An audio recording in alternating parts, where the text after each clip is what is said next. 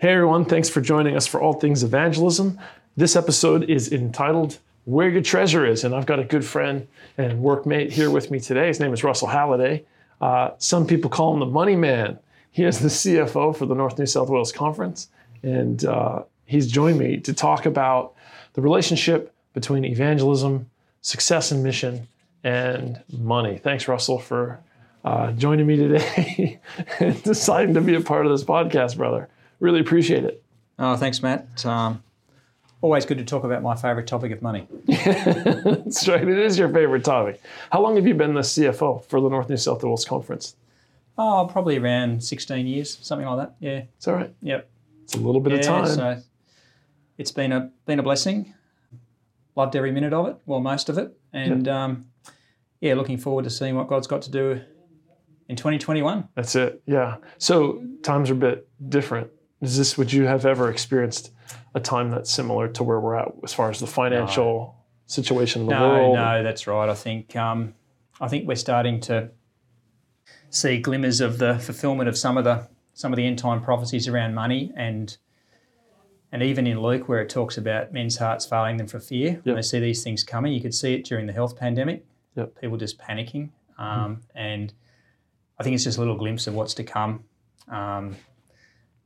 Bible's got a lot to say about money, both now and in the future. And the main thing is it's all going to vanish eventually, so let's not put too much faith and hope in it. But it's a great tool for evangelism, though, and which probably explains why our enemy's so keen to get us distracted with putting our money into other things, because it starves the work of God. Yeah, that's right. It's interesting because I've been thinking a lot about what Revelation 13 says. You got me remembering my recent meditations on this. What Revelation 13 says about money. And it's because it says that anyone who does not fall into line with what's happening around the world, the global setting up of some kind of worship system, is not going to be able to buy or sell. And the thought came to me a few weeks ago that if I love buying and selling more than I love Jesus, and I love the gospel and I love scripture and the truth, then I'm going to have a pretty difficult time in the future. So you said that the devil likes to starve the mission. Yeah, that's, he knows we're in Matthew where it says that the gospel's got to be preached in all the world, and then, Jesus will come back. So if he can delay it this is one of his great weapons, amongst a lot of others, of course, but if he can starve the evangelism of the church through lack of funds, with people, not paying their tithe and stuff, then great. That's delaying God's coming another year or another 3 years or whatever. That's brilliant. What a great strategy. So that's right. Yeah, that's heavy. So have you ever heard that Ellen White quote where she says something to the effect of, if every Seventh-day Adventist church member paid tithe, that there would never, ever be an abundance of resources to do whatever ministry we wanted to do? I think I have heard that, and it makes sense because even when Jesus was on earth here, and he wasn't really drawing a wage or anything, but he was still costing money because he had a treasurer. Yeah, true. Fairly dodgy one, but still he had a treasurer. And it tells us that he had someone to manage his funds. He was getting donations for living expenses and things, from wealthy people, obviously, that were committed to what he was doing. And probably a lot of anonymous gifts and things. And so, he had someone to look after those things. And he knew, and it's always been the case through the Old and New Testament, where the work of ministry requires funds, doesn't it? It always has and always will. Yeah. To the end of time. So, Totally. It's funny that you say he was a dodgy one. He sure was, Jeff. It's like he had to be good with money, right? Like Judas had to be good with money because he wouldn't have been the treasurer if he wasn't. So he had that skill, and Jesus, his ministry cost money, and they had, who knows where all the contributions came from, but this treasurer, not a very ethical one. No. Not the kind of guy that you want managing the funds. No, not really. No. And then you've got some stories in the New Testament where some well-meaning church members would make promises to God, and some of them would not follow through on those promises as well. And it's a bit sort of confronting at times when you think about what happened in Acts, when the church was growing so quickly and needed all the resources it could get. That's right. after Pentecost and that, and people were committing their houses and their land and all sorts of things, and then some people were backflipping on those promises, like gymnasts, I suppose, backflipping and doing contortions and things, and then deciding, oh, geez, I wish I hadn't promised that, and just backing out. There was some hard lessons to be learnt with Ananias and Sapphira, without mentioning any names. But God takes it seriously. I guess all our money doesn't really belong to us, really, does it? That's what the Bible teaches pretty clearly. So it's His to do His work. That's what He's given it to us for. So yeah. Yep. What do you think? I was thinking. What do you think the percentage of attending church members paying tithe is, or what percentage of attending church members do you think pay tithe? I mean, I guess you kind of have access to those numbers, and we've done some surveys. Yeah. McCrindle did some surveys across Australia. It was around about 40%. I think in our conference it was about 50%. So. Oh, really? Yeah, we had about 800 people completed the survey in our conference. So it was a decent sample size. Yes. So well, that's amazing. That's actually quite good. I know that in North America, when I was still there, the number that was always tossed around was about 30 to 40% in the Adventist church community, and that was really high for Christianity as a whole. And so we were surpassing them significantly, and I think that kind of comes with the territory, right? Because Adventists are people who stand on the teachings of Scripture, so generally their people are going to pay more or return more tithe. But if you could imagine, like, okay, so if 100% of our membership paid tithe in North New South Wales, that would effectively double our capacity, right?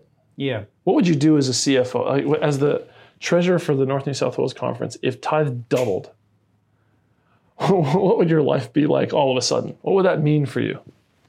Well, I just think we'd have a session of prayer and thanks for God. I mean, praise the Lord, and then we'd be asking for His wisdom to know where to do with it and what the best way to spend it would be.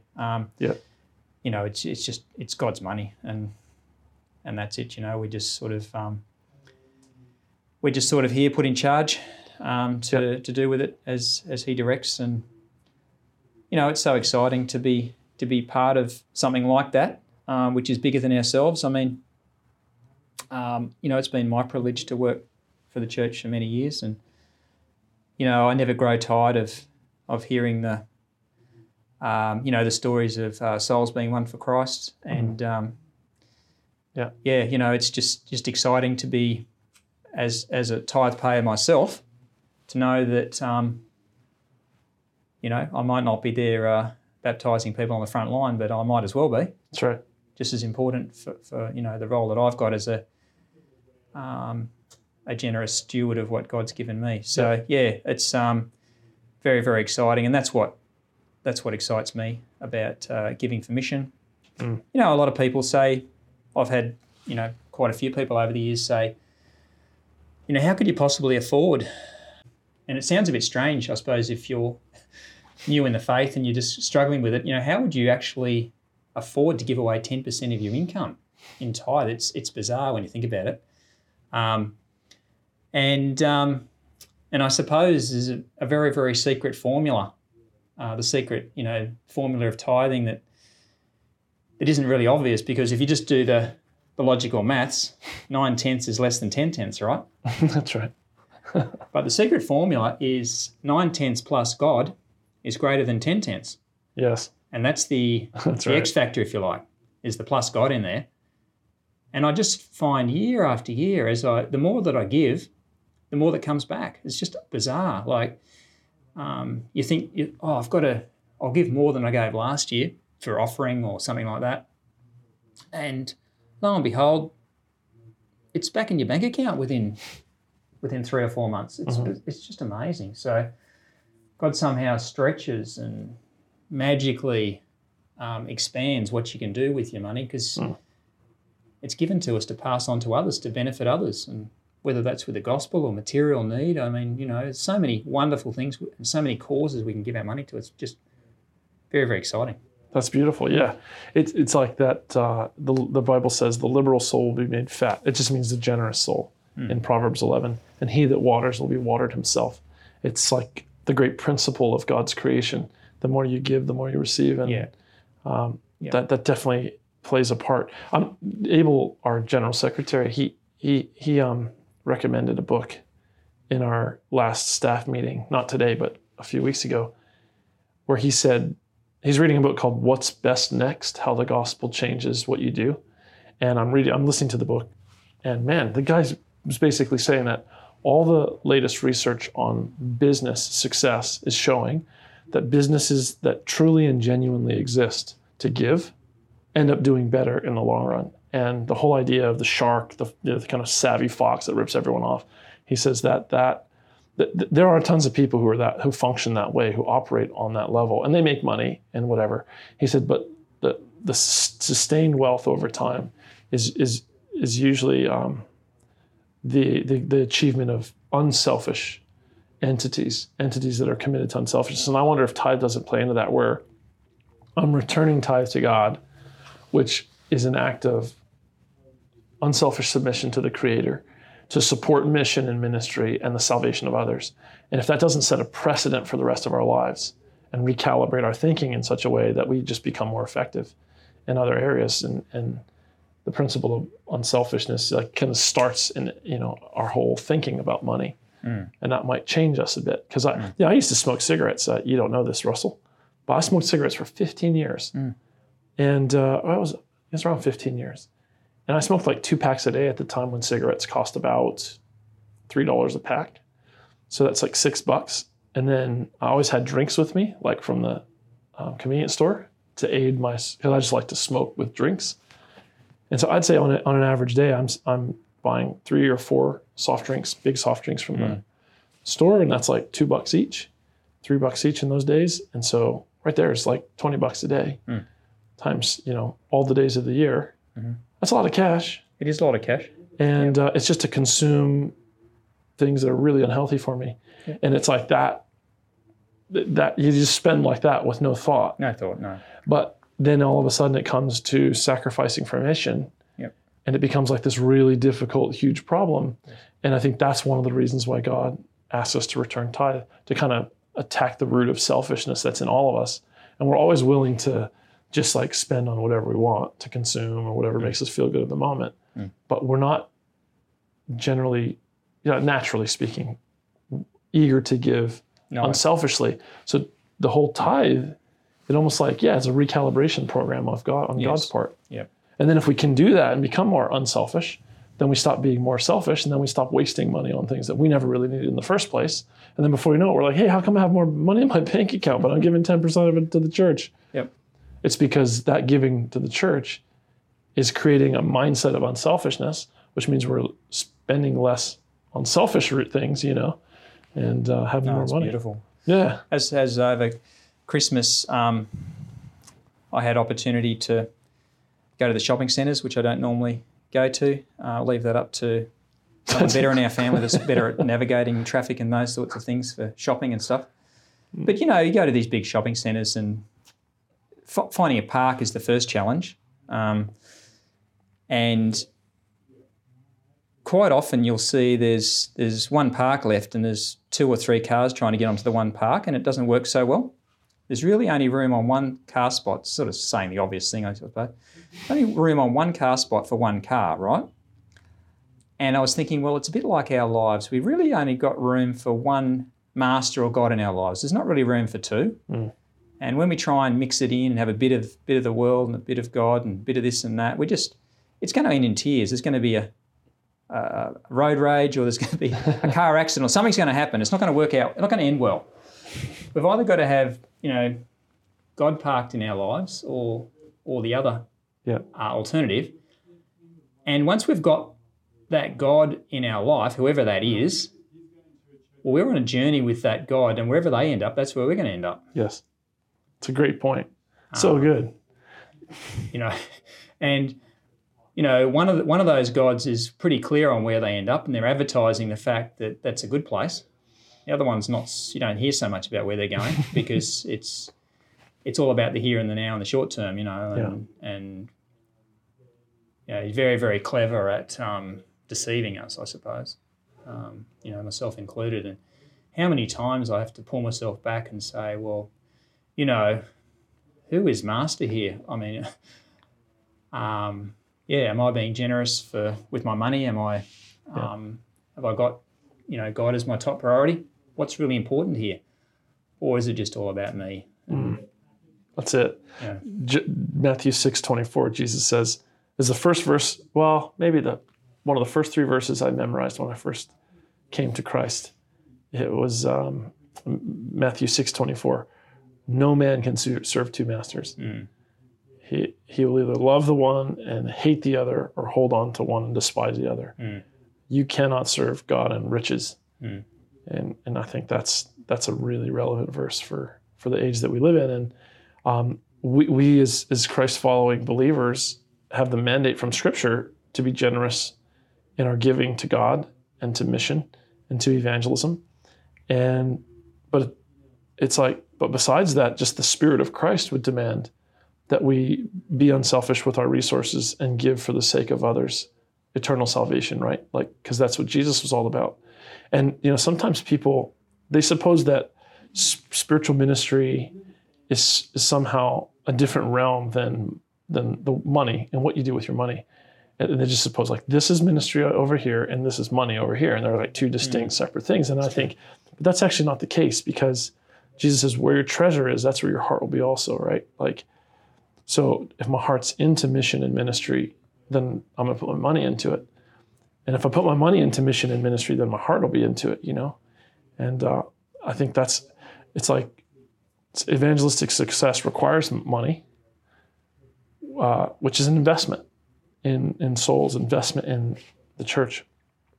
Yeah, so I just think it's really important that people out there, chat to us and begin to think more about giving, because although God doesn't need our money, He asks for it because He wants us to participate with Him in reaching out. He's assigned us the task of being His hands and feet and to be His voice here on earth to preach the truth. But so we need money to do that. Yeah, that's right. We need money to do that. And obviously, it's funny because someone might hear me say that and go, oh, we don't need money to do that. And I say, well, yeah, I worked for free for 6 years when I first came to the Lord as a volunteer, traveling the U.S. preaching. So yeah, I know very well that you don't need money to do it. But I did need money to put fuel in my car to drive to the next venue. I did need a budget to do the respective projects of ministry that we were doing. I did need some money to eat, right? So to say that you don't need money, it's true. You can walk forward in faith and God can do miracles. But in a functioning economy like what we're in now, you either need farming skills or you need money to eat. And so I think, it's important. It's important that we talk about money. True. And that we realize the importance of it for evangelistic success. I was just been watching the Billy Graham classics on YouTube, all the old Billy Graham stadium sermons are on there. And those guys back in those days, their budgets, in the 1980s and 90s, he'd preach from the 70s, 60s, but in the 80s and 90s, they'd have $5 million budgets for a 5-day crusade, right? And it's I'm not saying we need that and to do things exactly that way, but to put those kinds of resources into what you're doing, you got to be very serious about it. That's a massive, massive commitment. And it would seem to many that would be wasteful, those kinds of resources. But I think in the light of Jesus giving as much as He did, it doesn't seem like too much. No, I think, I've heard the saying that God doesn't keep, money in His pockets. It's His money's in our pockets. And so, I think about my life, and with shame, I'd have to say I'd be eligible for a lot of Oscars over the years for pretending to be a Christian, going through the motions and acting it. But I'll tell you what, the best litmus test is money, because name me someone, that's going to pay for something that they don't really want or they don't believe in. It doesn't happen very often. You're going to put your money what you believe in. So it's okay if you get something for free, but if you want to test whether someone's really keen about something, you ask them to pay for it. And people don't spend their money on stuff they don't believe in. And so, if we're fair income Christians and we believe it, then we'll have no problem with, putting our money in it because that's what we really believe. Right.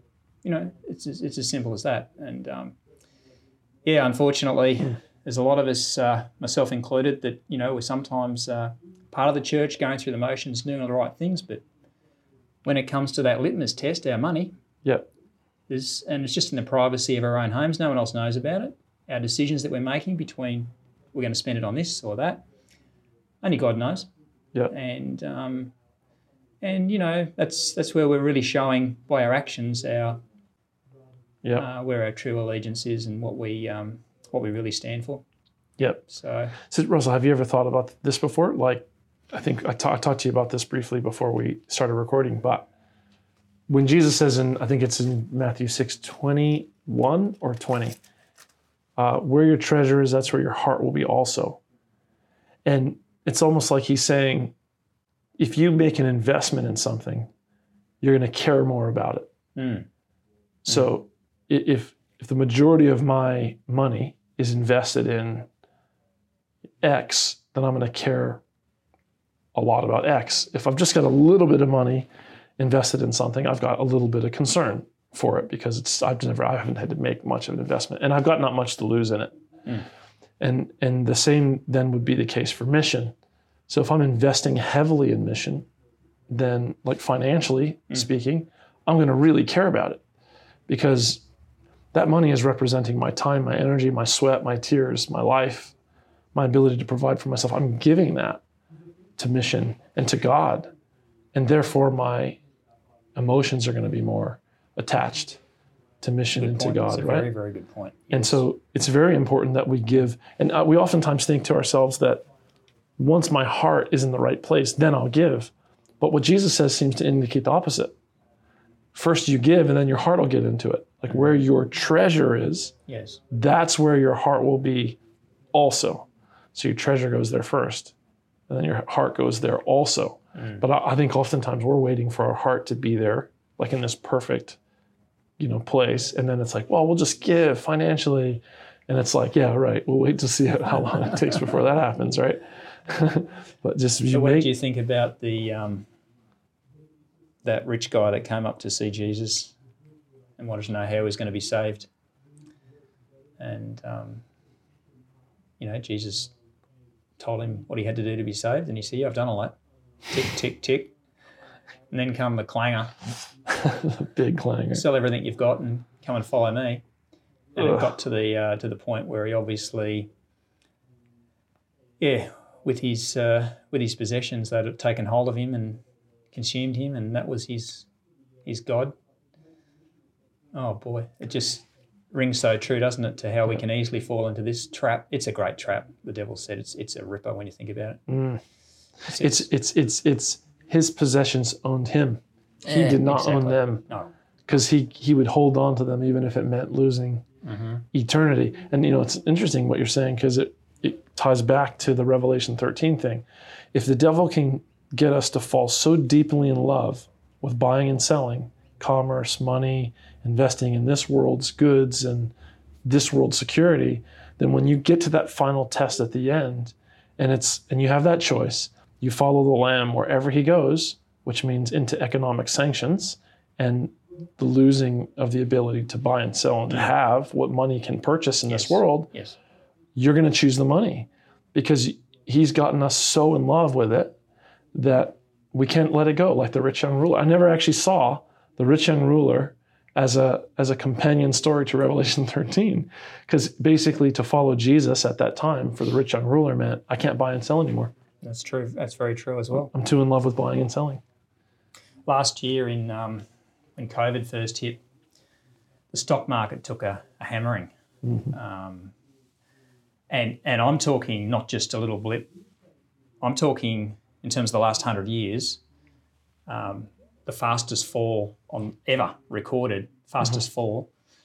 And on the scale of the Great Depression in the 1920s and 30s. So it was quite significant, the financial developments that happened around the world last year, the things that you wouldn't normally see in one's lifetime.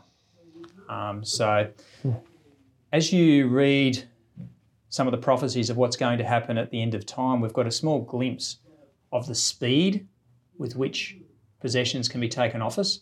Yeah.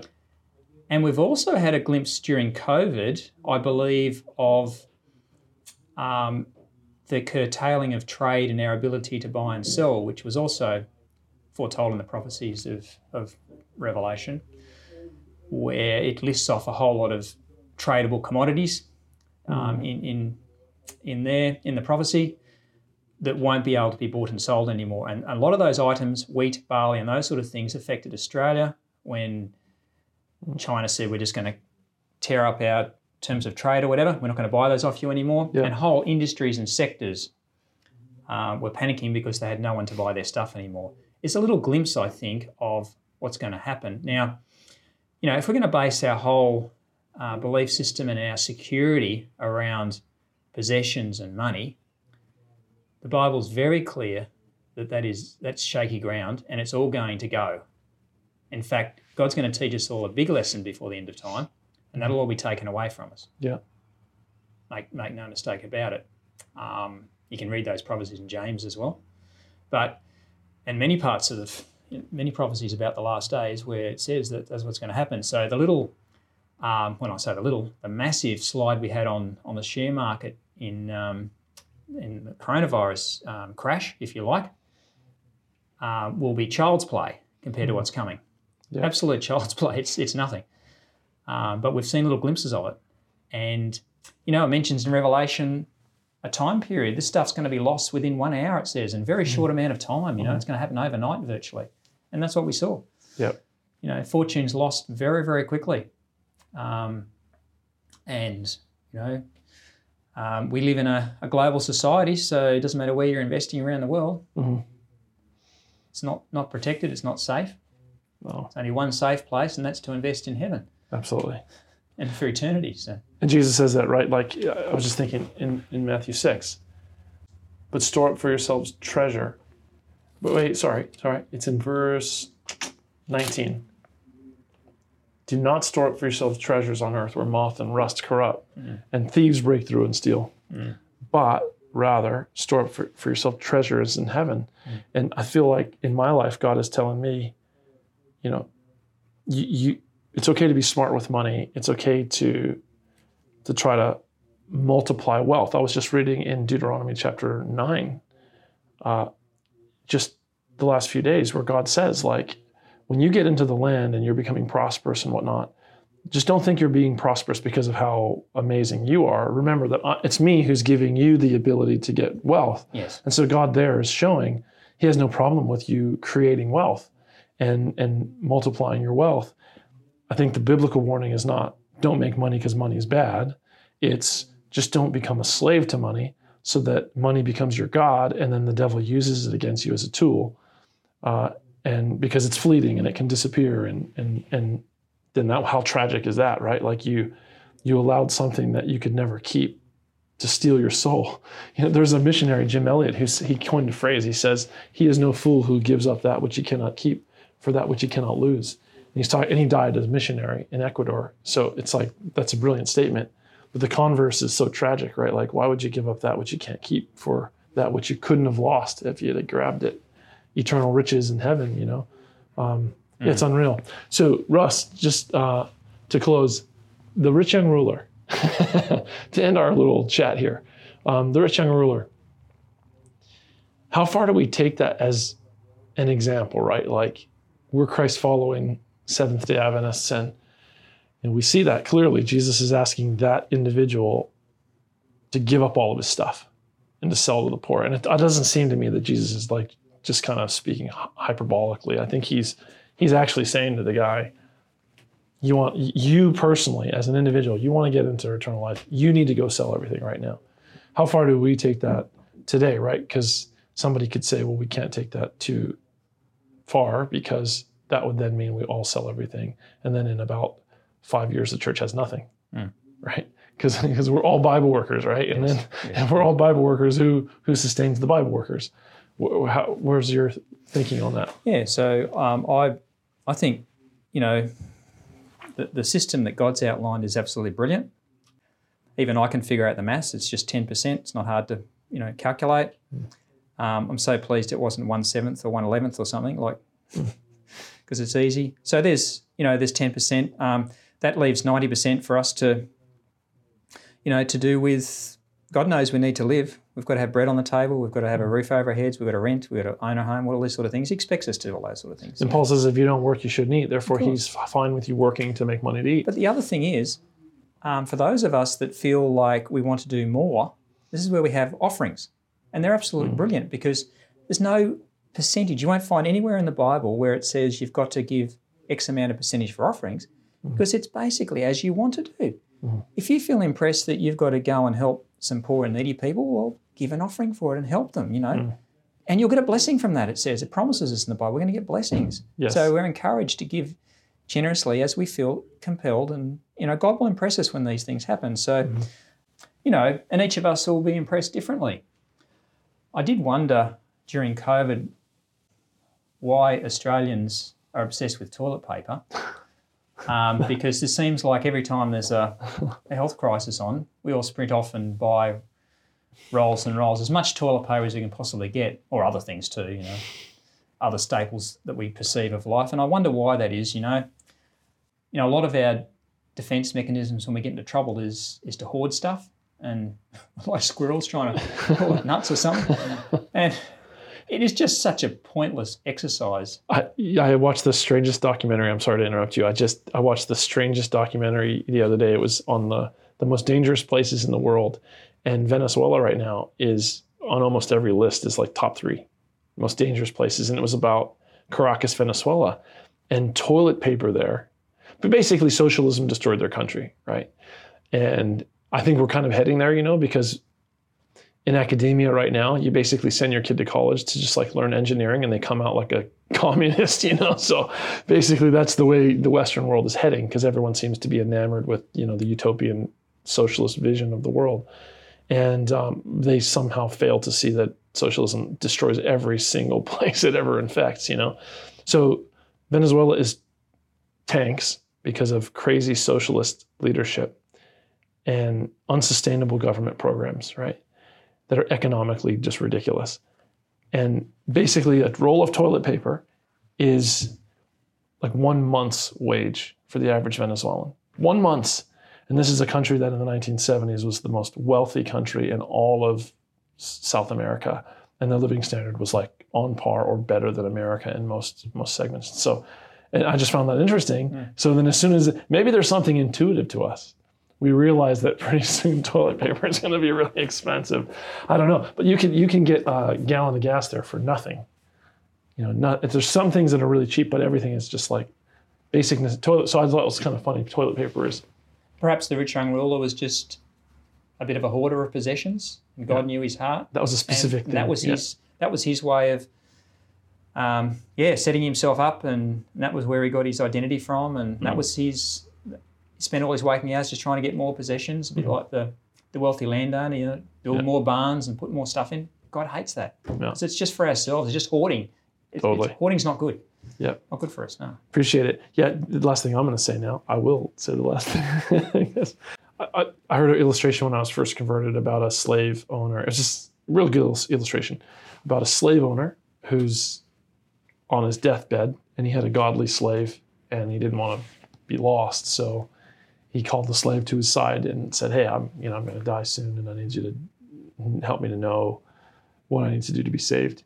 And the slave says, well, you're going to have to come downstairs, just roll around in the mud with the pigs, and then get on your knees and beg all of us slaves for forgiveness for the way you've treated us and what you've done to us and taking us from our lives and whatever. And the slave owner says, no way, you get out of here, And he gets sicker. A couple of days later, he calls him back in. Same thing happens. Tells him, get out of here. I'm not going to do it. The third day, he's on his deathbed, calls the slave in and says, okay, enough of this stuff, man. You got to tell me. You have a relationship with God. I don't want to be lost. Tell me what's my solution. And the guy knows the Bible, the slave knows the Bible, and he could have quoted passages of scripture like, believe on the Lord Jesus Christ and you will be saved, Acts 16. He could have just quoted those verses, be born again and you'll see the kingdom of heaven. But he didn't. He said, just come downstairs, roll in the mud, beg all of us slaves for forgiveness, and you can be saved.